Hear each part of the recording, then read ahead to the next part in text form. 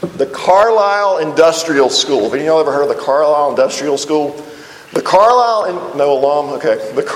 Industrial School was formed in the late 1800s as a school for American Indians. And it's a fascinating story that I'll save for another day.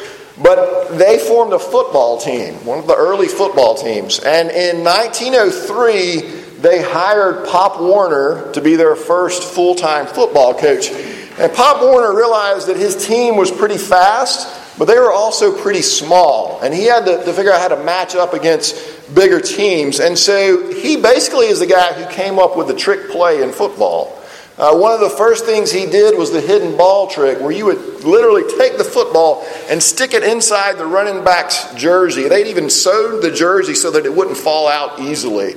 And in those days, the offense was pretty much everybody ran into each other and you got a yard or two at the time. And so the guy with the running back hidden in his jersey would scamper around the end because nobody knew who had the ball. Later on, he sewed leather patches that looked like footballs onto the jerseys to confuse the other team about who really had the ball. They did this against Harvard. Harvard got kind of upset about this, and so they painted the footballs. They were using maroon to match their maroon jerseys. But every year it seemed like Pop Warner would come up with some new kind of scheme, and the next year the rules committee would outlaw whatever Pop Warner had done the year before. It's like, okay, we can't do that. And so the rule book just grew and grew and grew. Even today, regulations are added and discussed. The NFL is trying to figure out what exactly constitutes a catch, unbelievably, this offseason. And so we have this ever-growing list of rules. But everything you add has to flow from what was already there. Otherwise, it doesn't really make any sense. You don't have a coherent set of rules. The Bible was not written all at once. Right? It didn't just drop down in the ESV version for us. Okay? It was written by men inspired by God over the course of about 1,600 years. Numerous stories, numerous prophecies, numerous rules and commandments. And we believe that this all fits together to tell one story. But how? More specifically, how do the things in the Old Testament connect with the things that are in the New Testament? Do the rules of Exodus and Leviticus, do those still apply to Christians today? Do the Old Testament laws have anything to do with us? Now, this may not sound like the most interesting thing to talk about on a morning when everybody's just lost an hour's sleep. I understand that. So let me give you two reasons why I think this is important for us to think about. Number one, we're in a series on sanctification, how Christians grow in their faith, how we grow in holiness. And one of the things that sometimes we get confused is, well, what does God's law have to do with our sanctification? What do all these Old Testament rules and regulations have to do with how I live today? Do I have to obey them? I mean, it certainly doesn't seem like Christians are obeying all of these rules. So which ones do I obey? Which ones do I take seriously? So that's one reason. Second reason, this is important. Christians are often charged with being inconsistent in the way we take what's in the Bible and live by it. We're charged with, well, you pick some things and you obey those, and then you look at other things and you don't obey those. Why do you ignore the parts of the Old Testament about not eating pork or shellfish or not wearing clothes made of two types of material or executing people for adultery, but you still condemn homosexuality? I mean, you're just kind of picking and choosing what you want, right? Now, the New Testament, I would argue, also says homosexuality is a sin, but that's still a legitimate question to ask. I mean, why do we say these things we still live by, and why do we look at other things and say, no, you don't have to do that any longer? And the answer is not the Old Testament doesn't apply anymore, we're New Testament people. Okay, that's not the answer, if you've used that answer before. So, we're going to ask three questions this morning. Number one, how do we look at the Old Testament in general? Number two, how does Jesus fulfill the Old Testament? And number three, okay, what do these Old Testament laws mean for me today? So, Matthew chapter 5, and we're going to be reading verses 17 through 20, and this is the Word of God. Do not think that I have come to abolish the law or the prophets. I have not come to abolish them, but to fulfill them. For truly I say to you, until heaven and earth pass away, not an iota, not a dot will pass from the law until all is accomplished. Therefore, whoever relaxes one of the least of these commandments and teaches others to do the same will be called least in the kingdom of heaven. But whoever does them and teaches them will be called great in the kingdom of heaven. For I tell you, unless your righteousness exceeds that of the scribes and Pharisees, you will never enter the kingdom of heaven. Let me pray for us. Father, thank you for the Bible, for the Old and the New Testament. I pray that you would guide my speech and open our hearts, and that we would better understand how all of your word applies to our lives this morning. We ask it in Christ's name. Amen. So, first question. How do we look at the Old Testament? And I'm getting at this in kind of a big picture sort of way.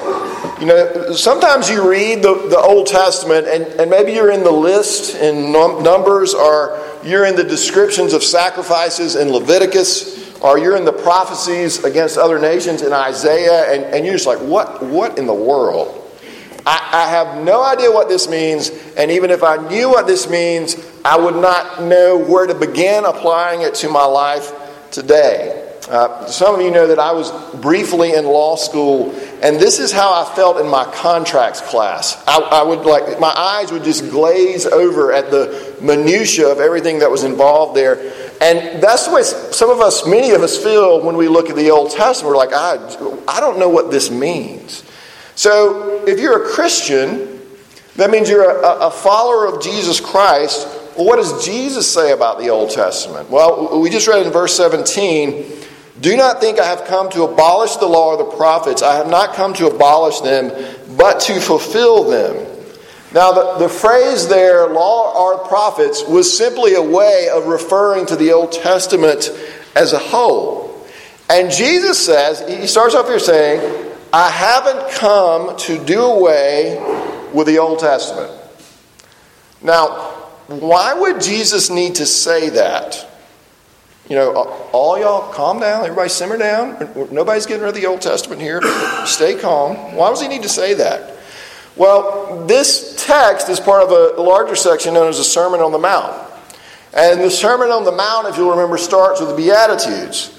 And the Beatitudes start with Jesus saying that the citizens of the kingdom of heaven are those who are poor in spirit and mourning and meek and hungering and thirsting after righteousness, and merciful, and pure in heart, and peacemakers, and persecuted, and reviled.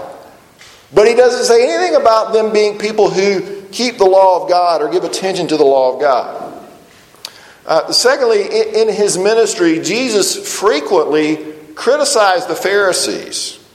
The Pharisees were the people that we know, they were the holy people of that day. They were the people who studied the law and knew the law and tried to live out the law of God. And Jesus criticized them. In addition to that, Jesus hung out with prostitutes and tax collectors. He hung out with the sinners. And y'all, this is kind of like if Jesus came today and he hung out with Stormy Daniels and Chris Rock and proprietary lenders and IRS agents, and he criticized Focus on the Family and the Gospel Coalition. And we would just go, what? Don't you care about holiness? Don't you care about the law of God? I mean, I don't understand Jesus. And Jesus says, everybody take a deep breath. I haven't come to abolish them. I have come to fulfill them. And, you might say that, okay, good. Wait, what? Because you've come to fulfill them? Because you guys, we have all these stories, right? These movies where the one comes who has been promised. The oracle has foreseen that this person would come, and then they show up, and all the prophecies are about me, and I'm the promised one. And that's what Jesus is, in effect, saying. I have come to fulfill the entire Old Testament. It's all, this book from God is all about me.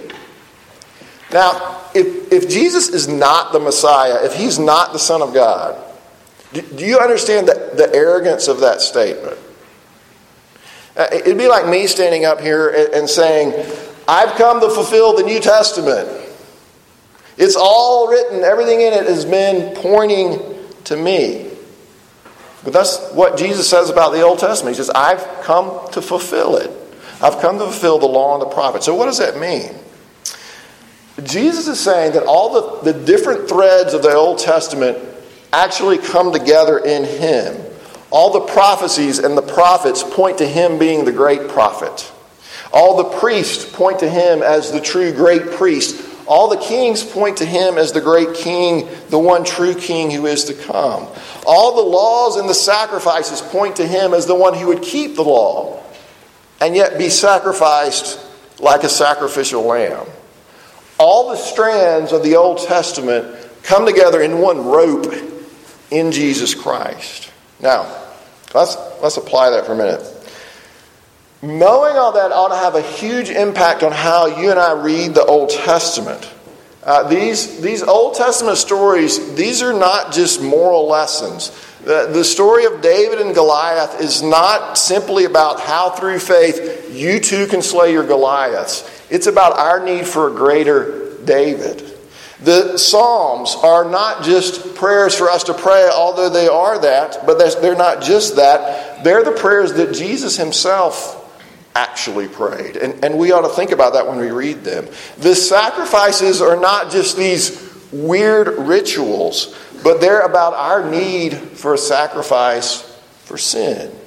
So when we read the Old Testament, we ought to be asking, how does this point me forward to Jesus Christ? How does this highlight my need for Jesus Christ? One thing that will help you do this, I think, is the Jesus Storybook Bible. If you're not familiar with the Jesus Storybook Bible, you need to get familiar with the Jesus Storybook Bible.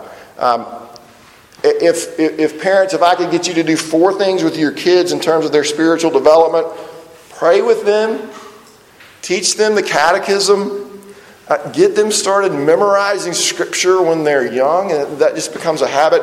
And then read them the Jesus Storybook Bible and let them read it on their own, because it really shows you in very simple terms how all of the Bible is one story about Jesus Christ.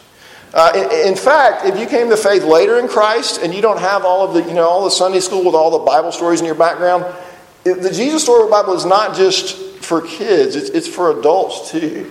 It's a great way, and college students, it's a great way for you to understand how this all hangs together. So let me just encourage you along those lines. So, how do we look at the Old Testament? We look at it realizing that it all points to Jesus. It all points to Jesus. All the threads come together in him. All right, secondly, how does Jesus fulfill the Old Testament? How does he fulfill the Old Testament? And I want to think this morning not so much about how he fulfills the Old Testament prophecies, but how does he fulfill the law? How does Jesus fulfill the law? As you read verses 18 through 20, I'm not going to read those again, but you see Jesus seems to think the law is very important and of lasting significance. So what does it mean, and how exactly does he fulfill the law? I want to suggest a couple of ways. There are others, but I want to highlight 2. Number 1, Jesus fulfilled the law by meeting the demands of the law. He fulfilled the law by meeting the demands of the law. To understand that, let's think for a minute about how law, just law in general, functions in our lives. Law says to us, if you keep me, you will have blessing, you will have righteousness, you will have an identity. Ichiro Suzuki, professional baseball player, is going to be a Hall of Fame baseball player. He's 44 years old. But so far this year, no major league team has picked him up. So he may wind up playing once again in his native Japan. He really wants to play until he's 50. Last year, somebody asked him, what are you going to do when you finish baseball? And he said, I'll probably just die. A former teammate said, "I really just hope he keeps playing because I don't want him to die. I believe he might die if he doesn't keep playing. What is Ichiro going to do if he doesn't play baseball?" He carries his bats in a custom humidor to keep out the moisture. He once panicked a New York Yankees clubhouse attendant because he grabbed him and he said, "This can never happen again." And the guy's like, "Oh my goodness, what happened?" And he took him back to his locker and the guy's like, What? And he pointed to his bat, and his bat had shifted 8 inches when the guy hung his uniform in there and had thrown everything off for him. He's like that. And so they quit putting his uniform in there and they just handed it to him. It's like, all right, man. In the minors, it said that at times he would wake up in the middle of the night and practice swinging the bat from 1 a.m. to 4 a.m. The article I was reading, the author said that he has methodically stripped away everything from his life except baseball. His wife has woken up at night when he was in a slump and found him crying in his sleep. He was told that he would die if he kept playing with a bleeding stomach ulcer, and he said, "I'll take my chances." Do you see, I know it's extreme, but do you see the law at work in his life? Do you see the law at work in his life? We live our lives under the laws that our gods make for us. And he was living his life by that law. The law demanded of him, succeed at baseball and you will have life. And so when he fails to live up to that law that he thinks will bring him life, he's despondent. Now, you probably don't have that issue with baseball, I'm guessing. But in some form, most of us are living under law. Many of us are living under the law of busyness. And let me read from this article by Brad Gray. He says, "We're the architects of our own digital prison cells. We derive a certain pleasure out of receiving and dealing with thousands of notifications that interrupt whatever it is that's in front of us. Identity by notification center, though, is a terrible way to live. Truthfully, it's not even really living, it's slavery. We've put ourselves in bondage to our addiction to tasks and schedules and the never-ending juggle of calendars. And perhaps I'm more crotchety than I let on, but I doubt George and Martha Washington had weekly calendar meetings to see when their paths would cross in the midst of all the week's events. Nowadays, couples are routinely scheduling time to be intimate, otherwise it'd never happen. We are effectively tasking ourselves to death. We're just too busy, crazy busy. We're so busy, in fact, that we begin to feel anxious and guilty if we're not busy.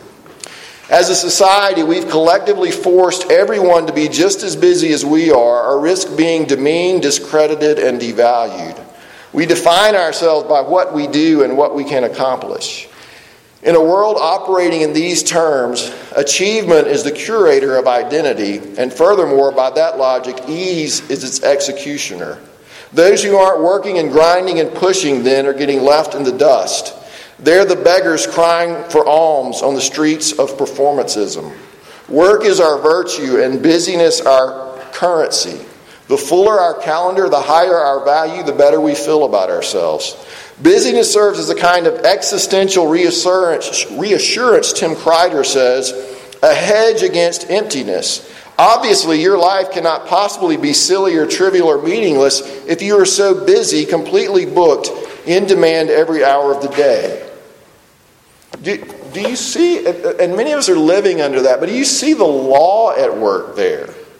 If you're busy, that's the law, keep the law, then you have value, then you have significance. And the busier you are, the more value you have. Some of us are living under the law of our Instagram feeds. Instagram is the social media platform we go to show everybody how great our lives are and how we really have everything put together. So we have to post the right pictures with the right comments and hope to get the right comments posted back, which we live or die under the weight of. We live under the demands of that law. The laws we place ourselves under keep telling us we will find life if we measure up to the demands of the law. And so we slave away, convinced if we keep these laws that we're going to find blessing. Now, what about the Bible? Does it put us under the law? Well, yeah, but I'm going to have to nuance it. It actually does, but it's the law given by God that can actually give life. Now, go back, we've talked about Adam and Eve already. In the beginning, Adam and Eve are created in the image of God. They're commanded not to eat of the forbidden fruit. They're promised blessing if they obey, or this is law, and cursing if they disobey. And they failed, right? And so we're all born in sin and in brokenness because of their disobedience. As you keep reading through the Old Testament, laws are given to the nation of Israel, promising blessing if they keep them, and cursing if they fail to keep them. Clean laws and food laws were given to the people that you had to keep. You had to be ritually clean. You had to have eaten the right things in order to come to the temple to worship. And then when you got there, even though you had done this, a lamb still had to be slain. An animal still had to be slain, sacrificed for you. And what that was communicating was, what was meant to communicate, was that you can't keep the demands of the law. You cannot keep the demands of the law. Absolute purity is required to come into God's presence.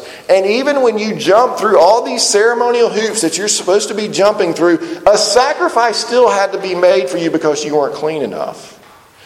You could never measure up to what the law demanded of you. Enter Jesus. Enter Jesus, who came and perfectly obeyed the law, who met the demands of the law and brought blessing to his people, purchased eternal life for his people. The entrance requirement for heaven is 100, and we're all sitting at 0. And Jesus comes and meets, he takes the test for us. He meets the demands of the law. He fulfills the demands of the law, so that now as believers we're no longer under the condemnation of the law, but we're free. He's met the demands for us. Can you imagine for a minute if you and I weren't trying to meet the demands of law in general to find our meaning and significance in life? If we didn't live under the demands of the laws of social media, or the law of busyness, or the law of success, or the law of achieving the American dream, or the law of meeting everyone's expectations. Imagine if we lived knowing that the demands of God's law, the only law that really matters, if we lived knowing that those demands had been met, that they had been met, that we were accepted and loved and free, that we didn't have to earn one bit of acceptance or love from God. It was just ours in Jesus Christ. It's like, what if we believed that? What if we believed that we didn't have to perform because Christ has already performed for us? Jesus has met the demands of the law, that it be obeyed. Secondly, Jesus has met the demands of the law that sin be atoned for. Think back to all those Old Testament sacrifices. What did they really accomplish at the end of the day? Here's how, listen to Hebrews 10. For since the law has but a shadow of the good things to come, instead of the true form of these realities, it can never, by the same sacrifices that are continually offered every year, make perfect those who draw near. Otherwise, would they not have ceased to be offered, since the worshippers, having once been cleansed, would no longer have any consciousness of sins? But in these sacrifices there is a reminder of sins every year, for it is impossible for the blood of bulls and goats to take away sins. And skipping down to verse 11, and every priest stands daily at his service, offering repeatedly the same sacrifices, which can never take away sins. But when Christ had offered for all time a single sacrifice for sins, he sat down at the right hand of God, waiting from that time until his enemies should be made a footstool for his feet. For by a single offering he has perfected for all time those who are being sanctified. Jesus meets the demand that sin be atoned for, and so fulfills that requirement of the law of God. You know, I wonder how many of us this morning, like we hear that, but in practice, we're trying to atone for our own sins. You know, in Harry Potter, Dobby, the house elf, when he breaks one of the rules of the family that he used to live under, and he tells Harry Potter something he shouldn't, he has to punish himself, right? He has to bang his head against the wall or hit it with a pot or whatever it is that he does. He's atoning, trying to atone for what he has done wrong. How are you doing that today? How are you punishing yourself? Maybe it's drinking too much. Maybe it's cutting yourself. How are you verbally or mentally beating yourself up or allowing yourself to be verbally or physically even beaten up because you think that's what you deserve? Maybe you're playing the saint in public to atone for who you really are in private. Maybe you're throwing yourself into some good work to try to achieve for your failures and transgressions of the past. What if we could believe that we don't have to pay for those? That I don't have to pay for my past failures. That I don't have to pay for my sin. What if we believe that Jesus really had met the demands of the law for us? What if the gospel really is true? What if there is no condemnation for those who are in Christ Jesus? Wouldn't that change everything? Well, thirdly, what does the law of God mean for me today? How should this law function in my life? I'm going to suggest, I think, three things here. One, it shatters my self-righteousness. It shatters my self-righteousness. Look at verse 20 again. For I tell you, unless your righteousness exceeds that of the scribes and Pharisees, you will never enter the kingdom of heaven. And I think there's a couple things going on there. One is this. I think to understand this, you have to understand how people viewed the scribes and the Pharisees in Jesus' day. I mean, if anybody had their junk together religiously, it was the scribes and the Pharisees. If anybody was holy, it was them. And Jesus said, if you even want to talk about getting into heaven, your righteousness needs to be greater than their righteousness.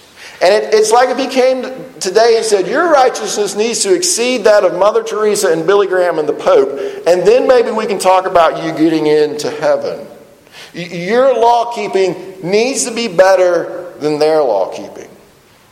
Now, why would he need to go and say that? I mean, we've got the Ten Commandments, right? Can't we just read those and see that we're in trouble already? I mean, that's part of the reason that they're there is to show us that we're sinners. Why would he need to kind of like double down like this? Well, I think one of the reasons is that the tendency in so many of our hearts, it's almost our default mode of self-righteousness. Tim Keller talks about us operating out of what he calls a moral performance narrative. He says for the liberal person, what this looks like, their righteousness is they're working for the poor, or they're working for the oppressed, or their open-mindedness. And if that's who they are, and if that's who their righteousness, that's what their righteousness is, they can't help but look down their noses at people that they think are bigots. For religious conservative people who go to church and read their Bibles and try to do the right thing, we tend to look down at people who are not of the same religion, who aren't working as hard as we are at being good at the things we're trying to be good at. For the secular person who just works hard, your tendency is just to look down at lazy people. You know, you and I are religious, educated people, and it's easy for us to look at others and say, look down on others and say, why can't they just get their act together like I did? Or why can't they just go to school and get a good job like I did? We're, for the most part, we are the older brother in the parable of the prodigal sons. I spent years slaving away, and you've been off squandering the government's money receiving free handouts, which is actually my money that you're squandering anyway. And why don't you just straighten up and get your act together like I have? Jesus says the righteousness that you think you have because of your moral performance is not enough. Your righteousness has to exceed that of the scribes and the Pharisees. And then, just in case we might think we're going to slip through and thinking we're doing okay with all of that because we kind of read the law, it's like, yeah, I don't think I haven't committed adultery, I haven't killed anybody. Jesus takes the rest of the Sermon on the Mount after this and he says, oh, by the way, your anger is a form of murder and your lust is actually a form of adultery, and you need to love your enemies, which I heard Stephen Colbert say this week is like the hardest thing that Jesus says. You need to actually, don't just love the people that like you, love the people that dislike you and that you dislike. And finally, he'll wrap it up by saying, and oh, yeah, be perfect as your heavenly Father is perfect. And just an aside here about the Sermon on the Mount, Jesus is not saying, the Old Testament said this, but I'm telling you this. He's saying, you guys are completely misunderstanding what the Old Testament was about in the first place. It has always been about your heart. It's always been about your heart. The law shatters our righteousness, our self-righteousness. Secondly, though, the law in the Old Testament continues to point me to the righteousness that I need and that I have in Jesus Christ. So I don't have to create my own righteousness. I don't have to self-atone. I find that righteousness and acceptance in Christ. And the Old Testament continually points me to Him. I'm not righteous, but there is one who is righteous. And that's Jesus. And then finally, and I'll wrap up with this, the law of God shows me how to live. It shows me how to live. Jesus fulfills the law of God in and through us as we carry out the commandments. Romans 8, Paul writes, God sent His Son so that in order that the righteous requirements of the law might be fulfilled in us. Might be fulfilled in us. So Jesus fulfills the law in us, through us, as we carry out the commandments. But now back to our $50 question. Well, which commandments? Which commandments? If you read the New Testament, you'll see that the New Testament makes a distinction between three types of laws in the Old Testament. There are moral laws, there are civil laws, and there are ceremonial laws. And the ceremonial laws and the civil laws no longer apply directly to us. Why don't the ceremonial laws apply any longer? These are laws about sacrifices and clean laws and food laws. Well, Jesus himself in Mark 7 says, guys, all foods are now clean. God makes this plain to Peter in Acts 10 and 11. Hebrews 10 says that once Jesus has offered the sacrifice for our sin and our sins have been forgiven, we don't need any more offerings for sin. We don't need to keep making those offerings. And so the one that the ceremonial law pointed to is here.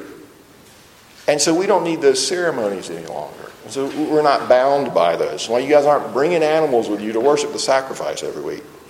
What about the civil laws? In the Old Testament, Israel was a theocracy. And sins such as adultery were actually punishable by execution. That was the civil penalty. In the New Testament, we're not setting up any theocracy. We're not called to do that. Jesus sends His disciples to the nations to preach the gospel and to build the church. And the church exists under all kinds of governments all around the world. And now the church deals with the sins of her members by exhortation and, if needed, by discipline and excommunication. Those are the penalties that the church exercises. You can see Paul handling incest in this way in 1 and 2 Corinthians. So the civil laws no longer apply to us beyond kind of the general moral principle you might find in them. And I'll give you one example of that. Deuteronomy 28, this would be civil law.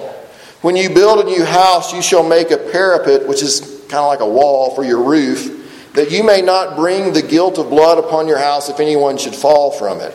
Now, you don't have to build walls on your roofs, okay? But there's kind of a principle embedded in that you ought to make your house safe. Like don't leave all the electrical wires hanging everywhere.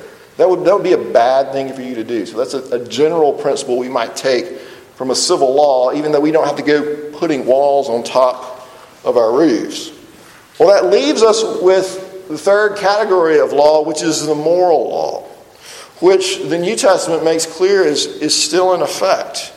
The moral law is summarized in the Ten Commandments, and it's a reflection of God's character, and God's character doesn't change. And so the New Testament still forbids lying and adultery and murder and idolatry. So I don't have to guess what loving my neighbor looks like. God shows me what it looks like.